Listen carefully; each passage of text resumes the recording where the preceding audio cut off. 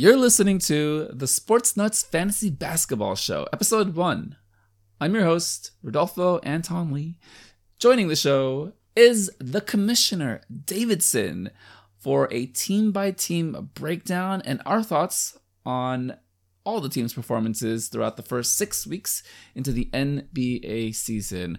We had a lot to get to, a lot of different insights into how the draft all went down, players and their performances throughout the start of the season, as well as some projections moving into the rest of the year.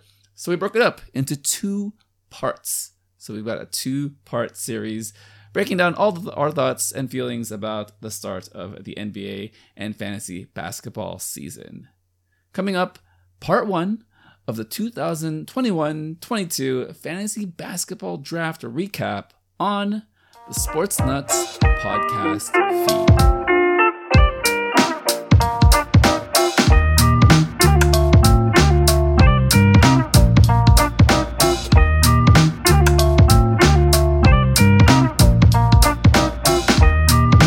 Joining part 1 of the Spurn by Stern Fantasy Basketball 2021-2022 draft breakdown, a very handsome human being. A man that has lived in San Francisco his entire life. Someone that I met in UC Irvine over a decade ago. One of the OGs of all things sports, of our formative years growing up into adulthood.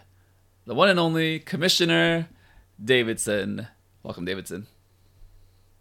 How's it going? It's going great, man. How are you doing? I'm doing great. It's a sunny Wednesday. It's the day before Thanksgiving. I'm excited to eat. I probably will need to take a 4-hour walk prior to eating because there is so much food that's going to be happening tomorrow. So it's something I'm planning for. How are you? Do the same. I feel like the best way to eat more is to work out before. I don't know if it sounds kind of counterintuitive, but probably it's one of my strategies. I know. Yeah, you got to build up the hunger so then you could just eat in the food coma out. Exactly. But that is what everyone is hopefully doing today while they listen to this episode. This episode will be dropping on Thanksgiving, so we hope you guys are enjoying your turkey and spending time with your family while you have us fools talking about fantasy basketball in your ears. So let's kind of go. What's that? Just want to say thank you to you for putting this all together. I know we definitely promised a lot of things at Trenton's wedding, so I'm glad that we're fulfilling that, and we're gonna get this guy out on Turkey Day. Yeah, man. Just it just takes a little bit of motivation for me to organize everything because honestly, I have it all set up. I just have to take that extra step to get people together, and here we are. Yeah. But a quick overview of this year in our fantasy basketball league, the Spurn by Stern League, going into what? This is like our 10th? No, this is like our 12th year into it. Let's say about 12 years. It's 12th year. I think you did the first 3 or 4 years. We should have listened to last year's podcast to see where that was, and then +1 for this year. But yeah, somewhere in the 12 to 13 range. Over a decade for sure. We're going to do some big picture takeaways of the entire draft. So there are 14 teams in this league. A couple of new team managers came in to spice things up, to change up the flow of how everything went. But overall, Davidson, how did you feel like the draft went? How did it feel, being on Discord on a voice call with everyone, kind of for the first time this year? And was there any special any surprises that happened during the draft this year for you? I think it was kind of weird. I mean, it was kind of normal being everybody with everybody in the Discord channel, like being in, still in the middle or thick of the pandemic. But, I think everybody's spirits were a little bit better. I was really glad to just connect with everybody again. It was like being in the same room without being in the same room. As for surprises, I don't know if I had too many surprises. I think there was a lot of gamesmanship, as there always is in this draft, and it was just good to get back to that. The shit talking is always fun before the league starts, and then once it once it goes live, it's always a lot of fun. Yeah, for me, it was just nice seeing everyone kind of being on Discord pretty easily. I know it's the first time we used it for a hangout this big, but I think everyone kind of adopted it quite well. As far as notable surprises, we're gonna get into it later, the specific players themselves, but we had two unique circumstances. One with Mr. Ben Simmons and Mr. Kyrie Irving, who are not playing Yep. basketball right now, and yet they still went for, I No. would say, a little bit more expensive of a price than anticipated. Both going to Jesse. So well done, sir. Yeah. Well done. And I think he was on the call. He was talking about. He was like, "Oh man, I don't know how this is gonna go. This could go extremely well for me, or extremely bad." So far, 6 weeks in, I believe, or 5 weeks in, not so great.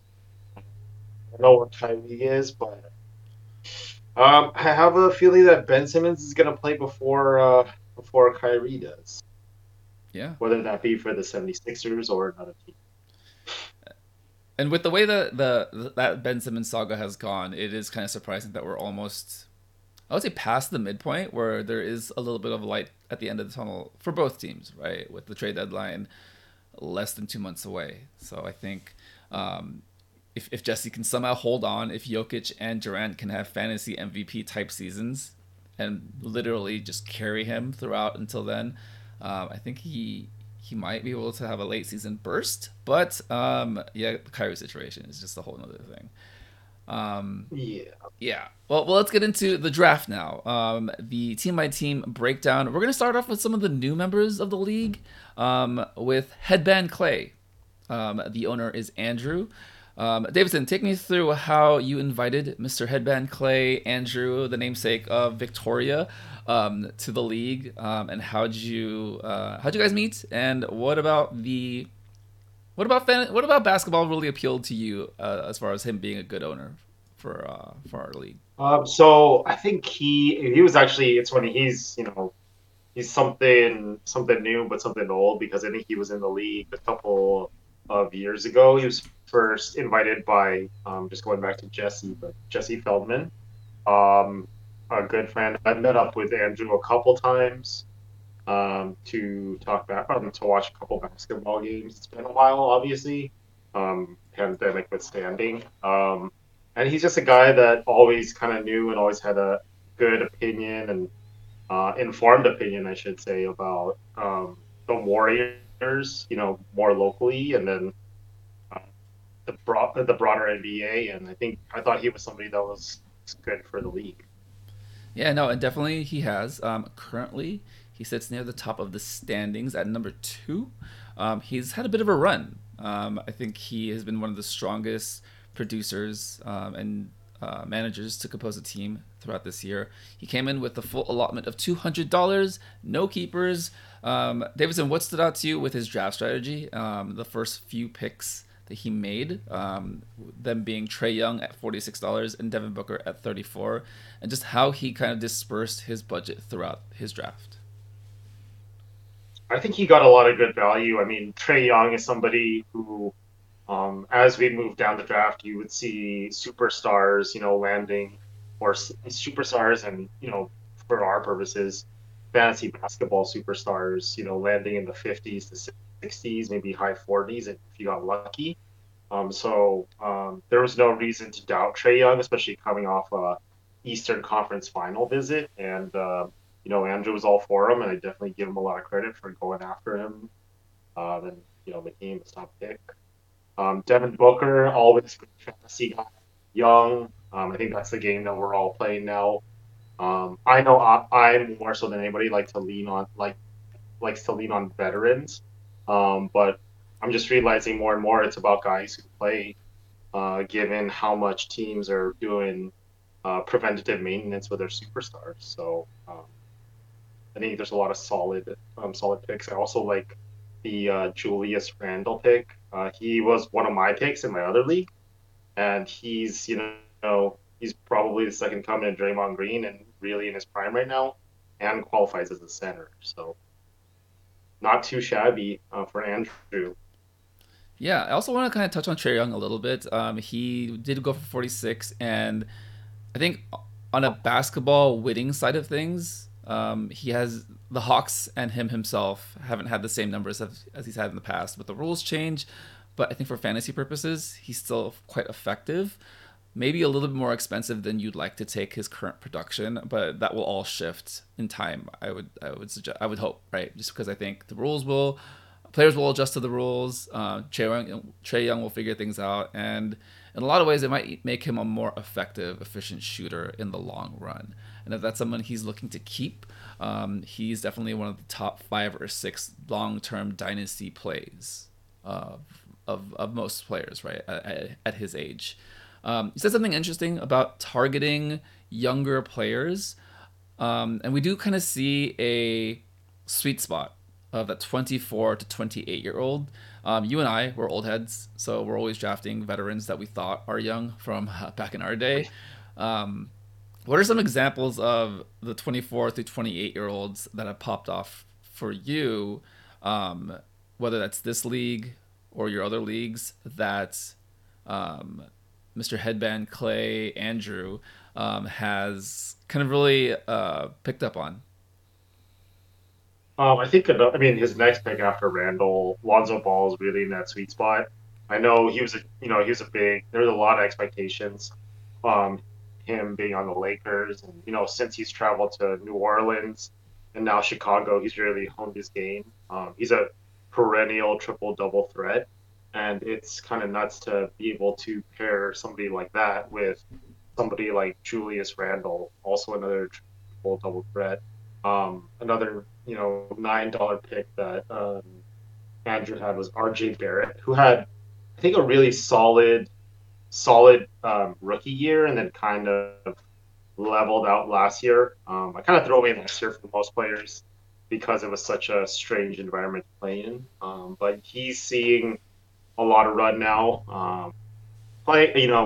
Some opportunities reduced with Evan Fournier in that spot. But I think that as the season goes along, you'll realize that Evan Fournier will have more of the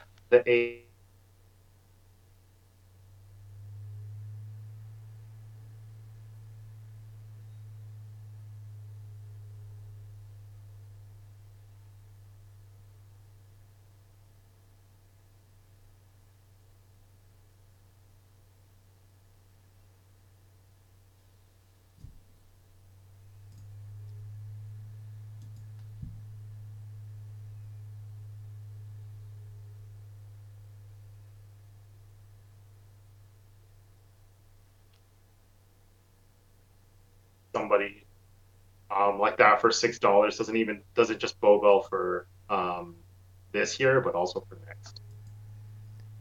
Yeah, you cut off a little bit at the Evan Fournier part, but yeah, I think it is important to kind of target supplemental players and value players right after you make your big swings early in the draft. So I think he did a really nice job of really getting high value, kind of the more expensive big ticket players, and then a lot of the role players with KCP and let me see. KCP was one of the ones that stood out to me. KCP, Kuzma, and Conley and Bridges were also the other the value picks that really stood out for Yeah, him. yeah. Sorry, I cut out in that second, but I was just saying, I saw Miles Bridges in person about 3 weeks ago, and he was pretty impressive to watch. He's just a guy that you were gonna see in the next year.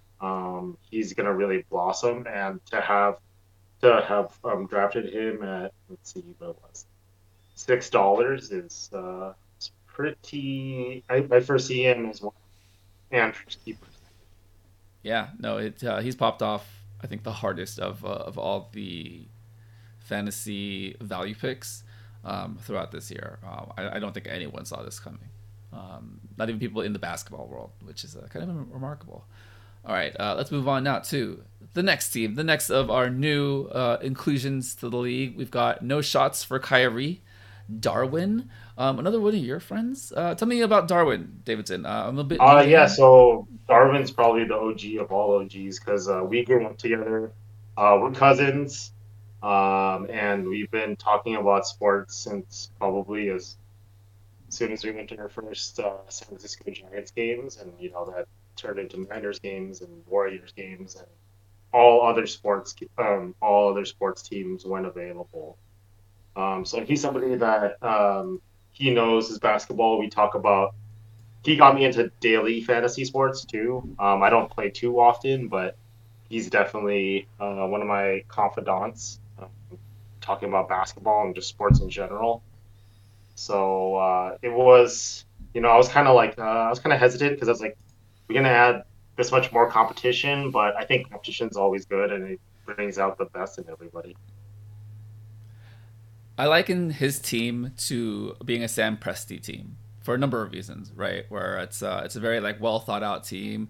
I can kind of see the analytics side of things with how he constructed his team. Very specific focus on high production, on specific stats, and then trying to go after the rookie class with a larger budget, right? Because he did have his full allotment of $200. But let's start from the top. So he starts with Jason Tatum at $52, and then Zion Williamson $25. We drafted at a time before we had the full picture of Zion's situation, so a little unfortunate there. We knew he wasn't going to start the season. We didn't know it was this bad. We didn't know he was 400 pounds. Tough times. Jordan Poole $13, kind of a steal. Jordan Poole, third, that might end up being uh, one of the best value picks. I'm just saying it's gonna be a top five value pick by the end of the year. I mean, he's popping off right now. Honestly, I mean, well, we all know it's without Clay, and we're hoping all the Warriors fans hoping Clay gets back soon. But for him, for $13 and being able to pump like 30 points in a night out of nowhere is a fantastic value. I would say he's won a lot of games for Darwin already, and he's still probably gonna have a lot of usage even once Clay comes back, um, uh, headlining the Warriors' second unit. I see a lot of good things for him, and again, top five end of the year value picks for sure. Yeah, Darwin currently sits at number 7, so right in the middle of the entire league. A lot of ups and downs with his team, just because a lot of young guys, right, with the inconsistencies. Jordan Poole being one of them. A bit of a slow start to start the year, but now reeling off a couple of really solid games, really consistent and efficient shooting, which I think is the biggest factor of it all. Just because you can score 30 on 40% shooting, or you could do what he did the past few nights. It was really efficient and effective from the floor. I do kind of want to get into the rookie class of 2021 that he drafted. Apparently, all of the top 7 picks. So we've got Cade Cunningham for $16, Evan Mobley for 18, and Josh Giddey for 17. Two questions. Why does he love this class so much? And do you feel like at those prices that he got a reasonable to fair return on his investment? I think I'm pretty optimistic about what he paid for these rookies. I mean, we all as basketball heads, we all knew coming into this year it was a very top heavy rookie class, and I think Darwin, you get that Darwin's selection of these guys, they really proves that. I mean, I think Cade was out for the first couple games. Evan Mobley's doing everything he can, and he's going to get all that he can. He's going to play all the minutes he can for uh, a less than great Cleveland squad. I mean, he's making them competitive, and he'll eat all year long. Um, Josh Giddey was the one I didn't know much about, and I can't say that I know much more about him just yet. But I mean, these guys are all falling in the $20 range, and if you have guys that are performing better than the average fantasy player, anything below $20 is gonna shoot you up the standings. It's all relative, right? How much you're willing to pay versus how much you're able to save on certain other positions. I think maybe Mm-hmm. one or two of those players at that price would have been fairly a fairly big win for him. But To me, it kind of feels like he overstretched and got a third rookie for over $17. And that was kind of tricky, right? I mean, Cade at 16, understandable, number one pick. We kind of know the tools. Mobley, I was high on him just because of the way that the Ringer loved him and talked about him, and that has borne all the fruit that he may probably win Rookie of the Year, although he is out right now for another 2 weeks or so. But Josh Giddey, I feel like Josh Giddey is the embodiment of both the Sam Presti run Thunder and Darwin's team, in the sense that I feel like it was a pick made showing that I'm the smartest guy in the room, much like Sam Presti did at number 6 when he could have taken Kuminga. Looks great, by the way. The same thing with Darwin. I'm the smartest guy in the room. I've got the rest of my budget left. I'm going to spend it on Giddey. You know, he's a great upside player, but in fantasy, you can only keep 2 a year. So then it's really the choice of, well, now you have 3 rookies. You also have Jason Tatum that you probably want to keep. You got Zion kind of cheap, so he's kind of in the mix. But we'll see if they happen to pop off. The other one that I wanted to point out before we get out of here for Darwin's team is Mo Bamba. Mo Bamba, $16. Tell me about it, Davidson. What do you think? That was one I gotta say I don't know much about. I think he was well hyped coming into the year. Haven't been following the Magic too closely. I don't know if you know more about him than I do. But I guess I didn't. I was also in on him, but I don't think I pulled the trigger or pushed too hard because I didn't know enough about what he was doing and that whole Orlando Magic situation being very fluid and having a lot of young guys, unproven guys. Jalen Suggs coming in, taking a lot of minutes even at another position. You just didn't know what you were going to get with Mo Bamba. And to be honest, I know Wendell Carter, I want to say he was drafted, in a similar valuation, $13. So you were kind of like in a rock in a hard place. You're like, okay, which one of these guys is gonna rise to the top? I will say for Mo Bamba, a lot of the Ringer Kevin O'Connor hype on Mo Bamba.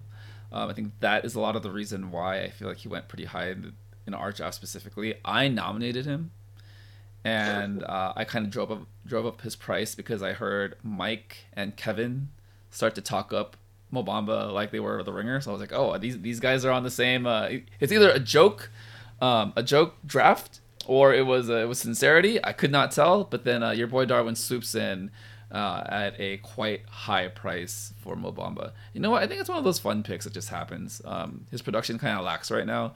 Maybe he pops off later in the year, but I think it's just one of those.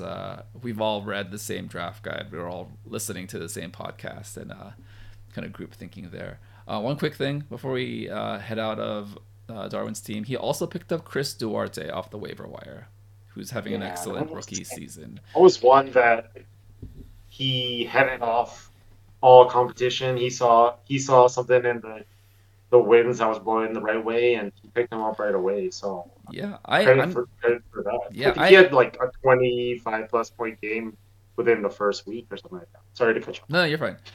No, Chris Duarte. So I followed the NBA draft super deep this past year, so I had him penciled in as someone to add early in the season. But Darwin swooped in pretty quick, so he got there just a day ahead of me on that one. And that's the kind of just going back to this, like the accumulated knowledge of this is that you don't have much time to think about who you want to pick up and who might be good, who might not be. It's just kind of Russian roulette because you don't want somebody else to get them and miss out. Yeah, and it really kind of goes to show the level of attention that this league requires, especially playing the waiver wires, seeing who's available, just making your move, trying to get someone as soon as possible, and also just playing the waiver wire in general. Speaking of which, leads us to the next team that we're going to talk about. It's Tommy's team, Bounce Back Brow. And I bring this up because Tommy last year had a rough rookie season, but I talked to him over the wedding, and he was determined to learn so much about how fantasy basketball works, play the waiver wire, to the point where he leads the league with 26 waiver moves this year, which to me, if you make 1,000 waiver moves in the season, all power to you because there's no limit. You got to run it and you got to find the best combination week to week. But talking about his draft now, his two keepers were Gordon Hayward at $8 and Anthony Davis at 57. His first big pickup was Rudy Gobert at 39. How do you feel like Tommy's draft came together? And were there any surprise picks that are either shining right now or kind of falling off early in the season for you? I mean, I think the 30, because probably gonna win you. He's probably gonna win you blocks. He might hurt you a lot in free throw percentage, but we're talking about that magic $40 to $60 range for somebody's established. Obviously, he has a defensive player of the year, is a double machine, and then just gets blocks on top of blocks on top of blocks on a night to night basis. So I think that was a solid pickup. His keepers, I wasn't really sure what to expect from Gordon Hayward because he obviously had the emergence of LaMelo Ball, Rookie of the Year. Oh, I'm sorry, yeah, Rookie of the Year. And then somebody like Miles Bridges, and again, like same thing with the Magic, a young team like the Hornets. You never know how veterans may be put into rotation, taken out. I mean, it always hurts us as like a maybe as a formerly veteran heavy league, when you pick somebody and then they get washed out by somebody new. So glad that Hayward's working out for him. Glad that Tommy's probably gonna make the biggest jump from year to year. Just overall, pretty good draft. I mean, Anthony Davis is always kind of a wild card because you don't know how many games you'll get out of him. But you know, he's somebody that will produce when he's healthy. Yeah, definitely a high ceiling keeper. You definitely know what he's capable of doing. He can win a league being a five category efficient monster, but street clothes is a nickname he has for a reason. So, I mean, you got to spend it, right? You got to spend it somewhere. So, Yeah. effectively, a pretty decent high value keeper pick, but it's really how he constructed his team out afterwards, and the pickups that he's made. I would say Jalen Brown at 34 is a little. It seems high, but now relative to how we've seen the rest of the draft play out, I think that was a really great pickup. I feel like Jalen Brown, compared to Jason Tatum, are producing almost exactly similar, if not a little bit better than Tatum, and he got him for about $20 less, a little bit more than $20 Yeah, less, which is remarkable. I I think, remember bidding for Jalen Brown, and it's like man, 34 is pushing it, and I wanted Jalen Brown because just about the things we were talking about, volume, just being a young, solid guy. And I think what we talked about during the draft was that everybody, it's better to be bold, or at least my theory is it's better to be bold at the beginning of the draft and swing for the guys that you want rather than holding on for too long and then paying the same amount for um, somebody that isn't as good. Um, I can't think of somebody directly, but I know that always happens to me, unless I'm really targeting certain guys. Um, Also wanted to mention somebody that Tommy talked about over the weekend, was James Wiseman for $3. I see him as being an X factor. As a Warriors fan, just following the team, I know Kevon Looney's a more than serviceable center. He's had some great years in the playoffs, but I'm sure that Steve Kerr is going to want to unleash him and really try to develop him, and the only way to do that is to play him. So once James gets healthy and gets some minutes under him, and maybe he's going to be in that same category with Jordan Poole, that they're leading that second unit, and I could both see them flourishing. And selfishly, as a Warriors fan, definitely want to see that. Uh, for the fantasy picture with Tommy having him, that'd be pretty devastating to play a team that has Anthony Davis, Rudy Gobert, and James Wiseman. That might be one of the better or best center rotations in the league.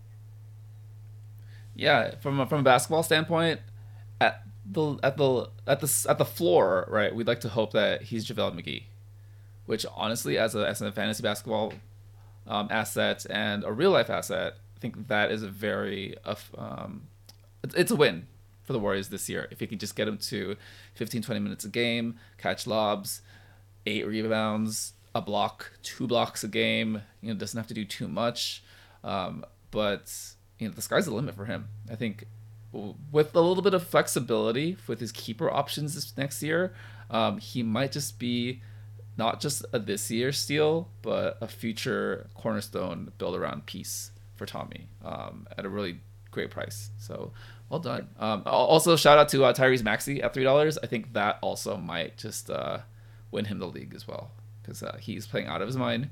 No Ben Simmons, and even if Ben Simmons does come back and integrates into the offense, I feel like there's enough room for both of them because now Maxey is the primary ball handler, and Simmons can just chill and hopefully take a layup if it's open. Because All right. he sure isn't shooting the three ball at least. No, So, no, no, no.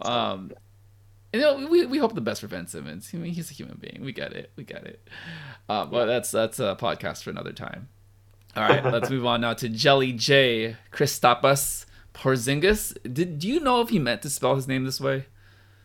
I was looking at that as we were doing our little rundown, and I don't know. Um, I don't know if he meant to spell it that way, but I'm gonna give him the benefit of the doubt, and it's a quite a it's a funny name.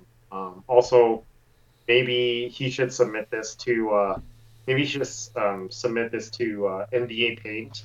Shout out to NBA Paint as one of the best Twitter accounts around. They do a lot of puns based off NBA players' names. Highly suggested to everybody. I mean, it would fit very well with our clownery and just how we do things here. Oh, and real quick, just to go back to Tommy, I forgot to mention, I do have to give him his flowers here. Number one in the league right now. Tommy, 6 weeks in. Well done, sir. All right, so back to Christopoulos Porzingis. No keepers. He, from the looks of his draft, he spread things out a bit, right? I think at the very beginning of the draft, if you're a fairly newer player or if you don't have any keepers, you have certain players you want to target, and then there are superstars who are available. But sometimes you get caught in the race. Sometimes you go back and forth. Sometimes things get a little too high. I would say two good examples of that are Jason Tatum and Joel Embiid, both going for upwards of $50, $60 in Embiid's case. He didn't land on any of those, but his big ticket pick was Nikola Vucevic at $47. Quite pricey considering how much that offense needs to be spread across all the different weapons they have in Chicago. But from history, definitely a productive fantasy player. He also got Kristaps Porzingis at $20. SGA, Shea Gilgeous Alexander at OKC at 36, Miles Turner at 30, and then kind of spread the wealth throughout the draft. What are your overall thoughts and feelings about how he constructed his team? And like these guys, I see that he really honed in on double setting lineups, and I think everybody sometimes obviously they've got used to that and definitely affects the draft strategy. I think Vucevic is he is probably just a shade under the productivity of Domantas Sabonis. He's been really great in previous years and just somebody that you can count on for like 20 and 12. I feel like, albeit in a different setting. So I'm okay with the $47 pick there. I think it was a little expensive, but outside he was pick number 25, and around that time you start to get a little hungry, and you want to put somebody on your squad, especially as you mentioned with him not keeping anybody. I think last year he was young ice Trey, and we just talked about Trey Young, but he wanted to wipe the slate clean this year. So I'm okay with the Vucevic pick at 47. think it's a little expensive, but he's somebody that you can always count on. Miles Turner is a guy that he's always that guy saying, well, maybe this is the year that he really breaks out. I feel like we've been saying that for the last 2 or 3 years. I'm okay with him at 30 because he's a 3-and-D guy, and he has the potential to break out even alongside Domantas Sabonis. Nurkic, if he can stay healthy, he's great. I think that one's a little bit of a tricky one with Coach Chauncey Billups. Just trying to figure out his rotations. He's competing with, or he's sharing minutes at the 4 and 5 spots with Rocco and Larry Nance Jr. now, who's just emerging. So it's $12 isn't bad given his history. I actually think it's a good deal as long as he can stay healthy. Um, Outside of that, Montrezl Harrell. I don't know if you meant to just hoard centers and then hopefully trade assets. Not a bad guy. He's doing well for Washington in a 6-man role for $5. Don't know much about. Haven't followed Jacob Pertl too much. I feel like he was going to get a lot of reps just with um, everything with the reboot in San Antonio. PJ Washington is a guy I liked last year at the end of the year in Miles Bridges' absence, but I think that one was kind of one that you could have found somebody a little bit more productive, maybe splurge on a rookie a little bit more. Um, but overall, I mean, I think that he did a good job with what he got. He went center heavy, maybe hoping that he'd be able to get flip some of those guys, and maybe we'll see that later in the season. Yeah, no, it's a strategy, right? Where I think a lot of the way the league has decided to construct teams is specifically target certain positions. I say that just by looking at Trenton's team is another example of it. That they went for power forwards and centers because they know the scarcity of the positions and they know that the league is trending away from it. But with a 2 center roster requirement, you are going to need to fill those positions and might as well be one of the top teams in grabbing rebounds, blocks, and field goal percentages. With having a strong center power forward rotation. So, not a bad strategy. He actually did get quite a number of really good players at that position. I think Miles Turner is the most flexible of them because, like you said, he does shoot threes. He gets an inordinate number of blocks for what he's able to do, even though he himself, if you watch the games, you wouldn't call him a defensive stopper, but he stops people at the rim. So it's kind of it's kind of the best of both worlds, where you don't need him to be a great NBA player. You kind of just need him to be a fantasy stat cruncher. So Jakob Poeltl, he's been out for a few weeks. San Antonio, I still don't really know what's happening with that franchise. I just know that Jakob Poeltl is the vestiges of a history of Kawhi Leonard, the Kawhi Leonard trade. Jelly J has not made too many fantasy waiver pickups. He has made 3, so his team is still fairly intact from the start of the season. He currently sits at number 6, so right in the middle sweet spot of the league. All right, let's move on to. I kind of love this name change. So formerly, we got Victor's team, formerly known as Get Wiggity With It. He's changed it to I'm 36. I knew exactly what that was. Davidson, can you tell us why it took you a minute to kind of figure out what that meant?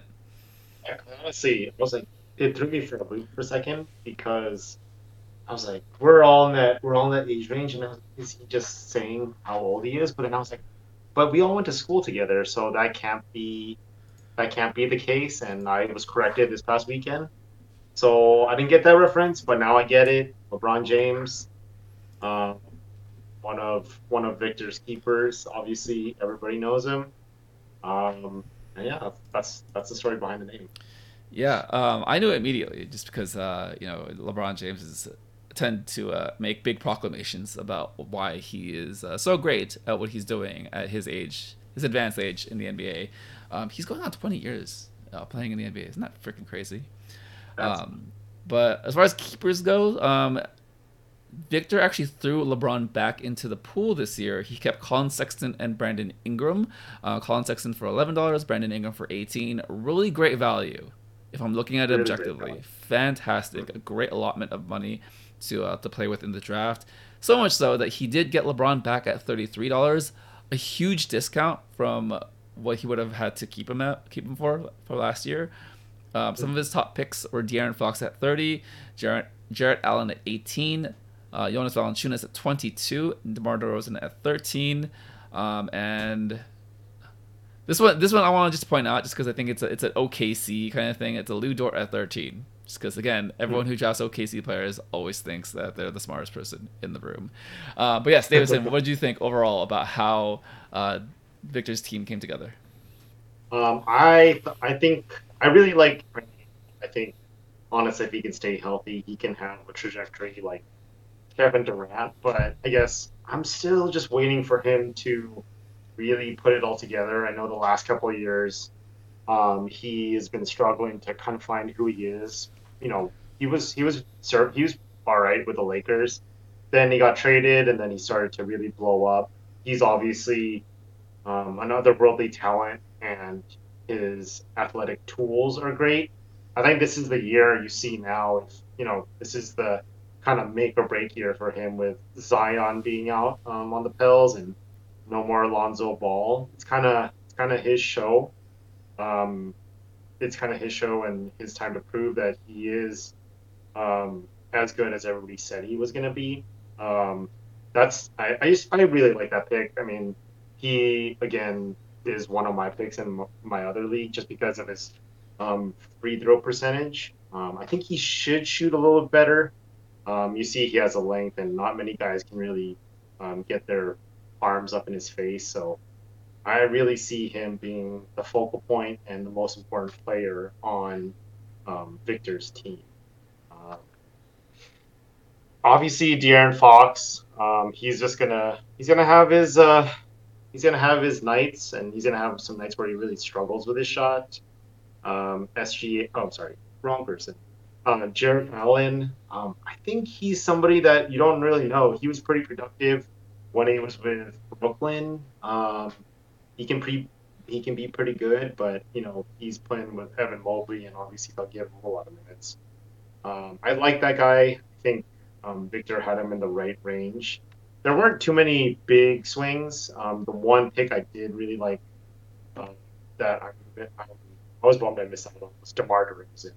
I don't think anybody really knew what he was going to be like in that crowded Chicago backcourt. You have Lonzo Ball, you have Alex Caruso, DeMar DeRozan, guys like Patrick Williams. We just talked about Nikola Vucevic. You know, just overall team, and there's only one ball for all those guys. Obviously, the team's doing really well, but nobody. I don't think anybody could have expected how good DeMar DeRozan was going to be on this team.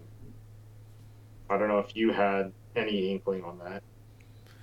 The only inkling I had was kind of the way that the coverage was around the Bulls. How everyone was fairly excited to see how this collection of players who signed willingly. So it wasn't that there was a super team assembled, and not to say that any of these players were superstar players prior to this year, but they are all at an advanced age in their careers where they want to make the sacrifices to win games. And it's remarkably come together, both in the wins and losses column and in fantasy, with DeMar DeRozan being hyper effective for a $13 player, essentially outplaying that price to being one of the top 10 guards, small forwards in the league this year. And I think he does also qualify for power forward, so he is a stretch player for sure. Um, Jarrett Allen, I really liked him as well. $18, I think, is a steal. It's just one of those picks where if you're not paying attention, it just happens, and then you don't really realize why you're not in the bidding for something like that at that price. I think so. There's one. Well, there's two things I want to point out for Victor's team. So one is the Johnny Isaacs pick for $3. I think this strategy has been used throughout the league this year. It's kind of targeting injured players. I know Tommy did it with Wiseman, trying to get them at the bare minimum so you can stash them on your IR spot, because we do have one this year. I wanted to get your opinion. What is your take on this strategy as far as targeting specific players in the draft? I see the appeal. I think I'm more going away from the red shirt strategy, especially in a hyper competitive league like ours is, and not to give ourselves a pat on the back, but we have a lot of guys and we have a lot of team managers, have a who follow all the teams and have a high affinity for, okay, what's a reasonable price to pay for so and so, and what injuries, and we're not doctors by any stretch, but we do know, how long certain injuries will take, and we all know we've read depth charts and everything, and we've done our homework. So I think that the red shirt strategy, depending where you can get somebody, I'm starting to shy away from it and go for guys that I know are healthy, or should get plenty of time, and I want to pay a small amount for them. I'm not crazy about it, but I'm not by no means 100% be able to predict how some of these reserves that you see injured at the beginning of the year deployed at the end. Yeah, no, it's an interesting strategy. It also depends on your depth in general. If you can take that hit for a majority of the season, or if you just need that roster spot, depending on who you draft, if they're injury prone, if you just need that flexibility. Some of the pickups that Victor did make throughout the year that I did want to highlight were Isaac Okoro, who is starting to show some defensive prowess, and Grayson Allen. Just one of the white shooting guards in Milwaukee. Him and Pat Connaughton. You got the two whitest shooting guards in the NBA. I think Grayson Allen has definitely outperformed his just waiver availability. I think he's just been a very productive small forward shooting guard for them. But this all brings me to the waiver wire drop that hurt quite a bit for Victor, and that is Al Horford. He drafted him, and then he dropped him. I can't say that. I mean, $1. I guess there could be worse picks. Boston's kind of had a resurgence with their older statesmen. I think at the beginning, I think it's Ime Udoka, right? Is the coach over there? I don't think he had his rotation set by any means. I mean, he was going to play Tatum a ton. He was going to play Jaylen Brown a ton, Marcus Smart a ton, and beyond that, you had a lot of different helter skelter big men. So it was always going to be kind of interesting. So don't I can't give Victor too much crap because I did something the same. I did something similar with Dennis Schroeder. I know that pain. Schroeder wasn't getting a ton of play, and he was getting he had intermittent success, and we're in a league where we're just churning through players so often. So sorry, Victor. I know your pain. Drink a beer. It'll be okay. Forget about it. Forget about it for the rest of the year. Don't worry about it. Also. Yeah, and even though that Al Horford is being a very highly productive player so far, 6 weeks into the season, keep in mind it's only 6 weeks. He's in his 30s. I don't see a reason why he couldn't just be shut down at some point in March. So, it could be better than you expect, kind of thing. Just to not have. Yeah, and especially if the team is competitive down the stretch, and maybe if they're comfortable in their spot within the Eastern Conference and they want to save Horford for when it really counts in the playoffs, that's definitely not a stretch of the imagination. Yeah, for sure. Definitely, load management is something very key for a player of his age. All right, let's move on now to against the McDaniels, formerly against the Lawson. We have Edward, kind of an OG. He's been around for a minute, but his draft was interesting this year. Again, he didn't keep anyone from his previous year. Sorry, I'm looking for his name. Here we are. His number one pick was. Oh, he did keep. So he kept Klay Thompson at $2. So that was a red shirt strategy that he applied last year. The only keeper he had, surprisingly. He had a couple pretty good players that I would have thought he was going to keep between SGA, Paul George, and Embiid from last year. But he decided to only keep Klay, leaving himself with $198 as a budget. His Yep. top picks were Paul George at 47, Tobias Harris at 26, Jaren Jackson Jr. at 30, and Mikal Bridges at 26. Davidson, how do you feel like that strategy went, only keeping Clay and then spreading out his funds with the top four picks that he made?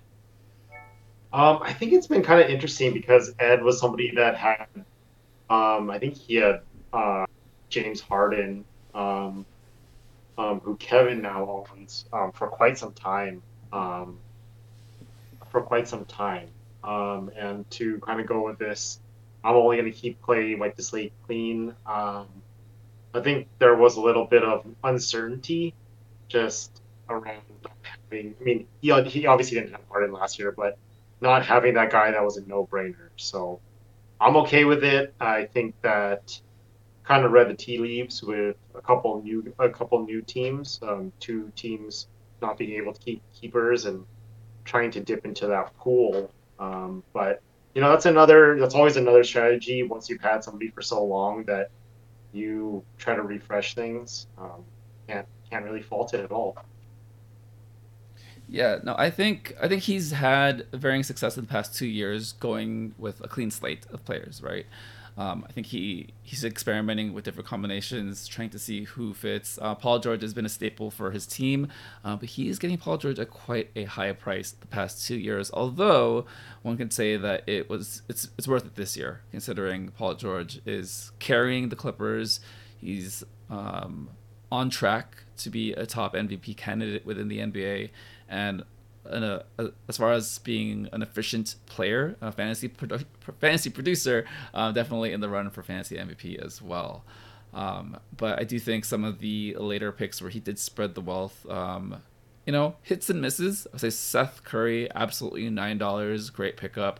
Jaden McDaniels, $8, kind of a lot for someone who isn't producing as well as one would hope in a Minnesota system that's wide open. And Alperen Şengün, another rookie pickup, another smartest guy in the room draft pick at $9. Just these picks always have me laughing because like if it turns out really well, he looks so smart. But then if it doesn't, it falls apart. Then you're kind of just like scratching your head, like why does he have him? But then again, it is early in the season, and Şengün is getting a ton of minutes on a bad Houston team. I have a question for you with regards to that strategy. How do you view the idea of good players on bad teams, good fantasy players on bad teams, and what is your propensity to target those types of players? I think it's a strategy that I'm warming up to more and more. I think as a basketball fan, I don't know if anybody else is guilty of this, but I definitely try to draft guys I like to watch. But then that hasn't always translated into fantasy success with me. Um, I think Houston's going to be an interesting case because they have a lot of guys who could be really good, and that are it's a very forward-looking team, right? With Sungun and Jalen Green, and I don't know who else is on the team. Daniel House, Kevin Martin Jr. or Kenyon Martin Jr., KJ Martin. Um, he's it's Yeah, and then I like yeah, Kevin Porter Jr., Kevin Porter yeah, yeah, Jr., and then Kevin Martin's son. yeah, yeah. So I think you can find you're always just looking for the best guys who are going to get the most minutes. For Sengun, I like him. I don't know what the dollar range, just given the limited budget. Even with almost a full $198 budget, I think that maybe Ed knows something the rest of us don't know. And I could see him being a great player, if Ed is able to move into the middle of the pack, for middle of the playoff pack, and then have Sengun like come just like blow up towards the end of the season. But that's a long way looking out. So I think 9 was a little bit high, but I'll give him the benefit of the doubt. Yeah, and it's relative, right? If because definitely taking in the later stages of the draft, people are scrambling to try to take their sleeper picks that they've been holding onto the entire time, And if you have the biggest budget, you might as well outspend everyone at the very end. So it may also look like that in real time. But I will say, holding on to Clay for 2 years now, um, I think it's a very sweet gesture just because we all love Clay. I don't mean this in any sarcastic kind of way, because I personally would love it if Clay comes back, starts off 20 minutes, 10 points a game. By April, we got Clay back 30 minutes a game, 15, 20 points a game, and it somehow propels Ed forward in the league. Amazing, right? But I think it's a long investment to have Clay sitting on the IR spot for over a year now in fantasy time, right? I think in fantasy time it's more detrimental to your team than say kind of how the Warriors were able to navigate it this past year. So interesting composition overall. I'm curious to see if he does keep anyone next year aside from Clay, because I could see Şengün being a long-term play if he does pan out by the end of the year. So any closing thoughts on Ed's team? Definitely agree with that. Just stressing that I think Ed is confident enough that he's going to be in the mix towards the end of the season, and he's hoping that Şengün and Clay push him over the top. I mean, he's got some good guys. I like the Jaren Jackson pick. He's a center. He's young, shoots threes, blocks shots, gets rebounds. So it's a very immersive draft pick. Um, Tobias Harris, as long as he's healthy, which he hasn't been so far, unfortunately, is a 20 and 12 guy, I feel like, with some assists and some peripheral stats. Won't hurt you too much in percentages or turnovers. And Paul George is Paul George. Don't have much to say other than that was probably good, pretty good value at 47 for a bona fide superstar. Absolutely, absolutely. And I do feel like his record is not reflective of the talent that he's drafted. I think a lot of it has to do with bad luck. Health and safety protocols still a thing this year. Injuries up and down. So I mean that's kind of fantasy, right? You can't predict everything. Even if the overall numbers are great, sometimes it's just the number of weeks you have in the row that are just bad weeks that really tank your overall record. All right, let's get into this amazing change of name that we've got here. We have Tim's team, Derek My Ball, Derek My Ball. Tim, have you talked to Tim? Have you gotten his insight Oh yeah, into the inspiration for this name? I don't know too much about it. I forget who was asking me during. I think it was Darwin that was asking me asked me after the draft. He's like, is he trying to say Derek, like our good friend Derek's name, and like making fun of him? And does Derek know that Tim's name is Derek, my ball? And I said, I have no idea. I don't know where this came from, but you know, um, let him run, let him do his thing. So I don't have any insight beyond that. I mean, it does have a South Park ring to it, and it does feel like that's something Tim would be would be very in line with Tim, right? But his keepers were Clinton Capella at $20, Lamelo Ball at 19. God damn it, Lamelo, I hate you. His big ticket pickup in the first round was Joel Embiid at $60, followed by Fred Van Fleet at 30, Chris Middleton at 30, Kyle Lowry at 12, and Robert Williams at 18. He went with the top heavy strategy, where he just blew a lot of his budget in the early rounds, or at least on the big ticket players, and then spent the rest of his time with $1 players. I do think, correct me if I'm wrong, this was auto drafted. I think he had said, yeah, I believe so. He was on a plane coming back from, I want to say it was Houston. So he had set some values that he wanted, some guys he wanted. And then he was trying to draft from the plane, but uh, plane Wi-Fi is notoriously inconsistent. So I think that the draft kind of shows that. Definitely Embiid as somebody who's perennially injured, perennially awesome, but also perennially injured. $60 was pretty expensive. I don't think anybody's going to dispute that. And then Van Vliet. he's a up and coming. He's got up to that level of, I think you can call him a superstar without looking over your shoulder or having anybody look at you weird. So I really like those picks. I was really surprised by Kyle Lowry and his resurgence. I think this might be the best value pick for Tim's team. He's somebody that is on the wrong side of 30, plays a position that a lot of young guys do, outside probably of Chris Paul, Steph Curry, a couple other guys. Point guard's a young man's game. Um, and he's doing really well in Miami. You never know when you have talents like Jimmy Butler and Tyler Hero and Bam Adebayo, all who are really adept at bringing the ball up. How their games would be affected, or how their games would affect Kyle Lowry, I should say. So it's pretty surprising. I know I steered clear.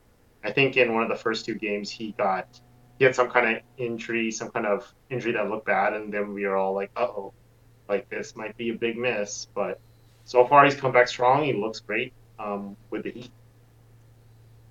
Yeah, he's definitely played up to the value of the $12 pick, right? I think early on we were a little worried that he may have lost a step, but I think it was all about integrating and finding his way into the Miami system, which as a personality fit, as a character fit, absolutely works.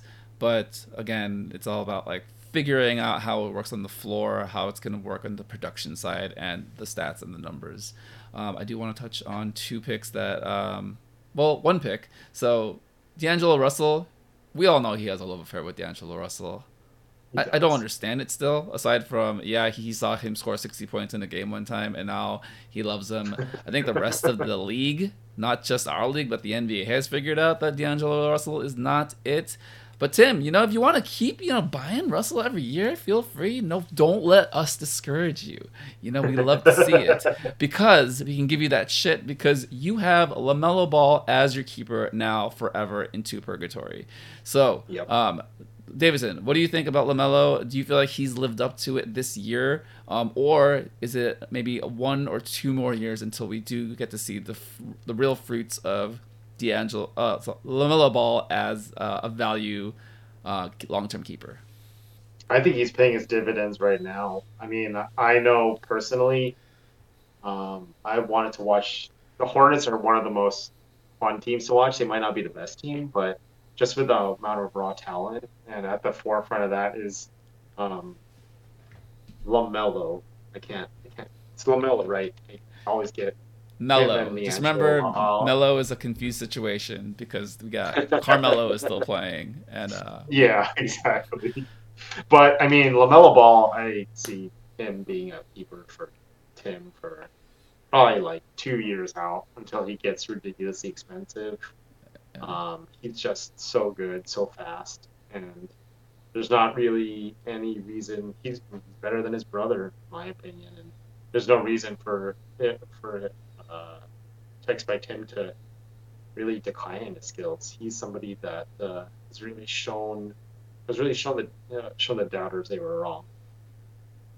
yeah, no, I think the comparison, it's an apt comparison. A lot of the NBA analysts have said a very similar projection to Jason Kidd, right? Big point guard, can read the floor, insane handle, court vision, makes insane passes, impossible passes, with a with a 3 point shot already, a funky one, but he hits it with a regular pace. It is kind of interesting to see early on in the season Lamelo being benched for mistakes, and Charlotte's still trying to figure out veterans versus playing him. But I think they've gone away with that and have decided if they win with Lamelo. If they lose with Lamelo. And honestly, with the team that just needs some kind of excitement, I don't see a reason why they should stray away from that. Um, And just want to give a little bit insight. And there may be no truth to this, but I remember there was Warriors just on D'Angelo Russell front. There was a Warriors Timberwolves game. I want to say 2019.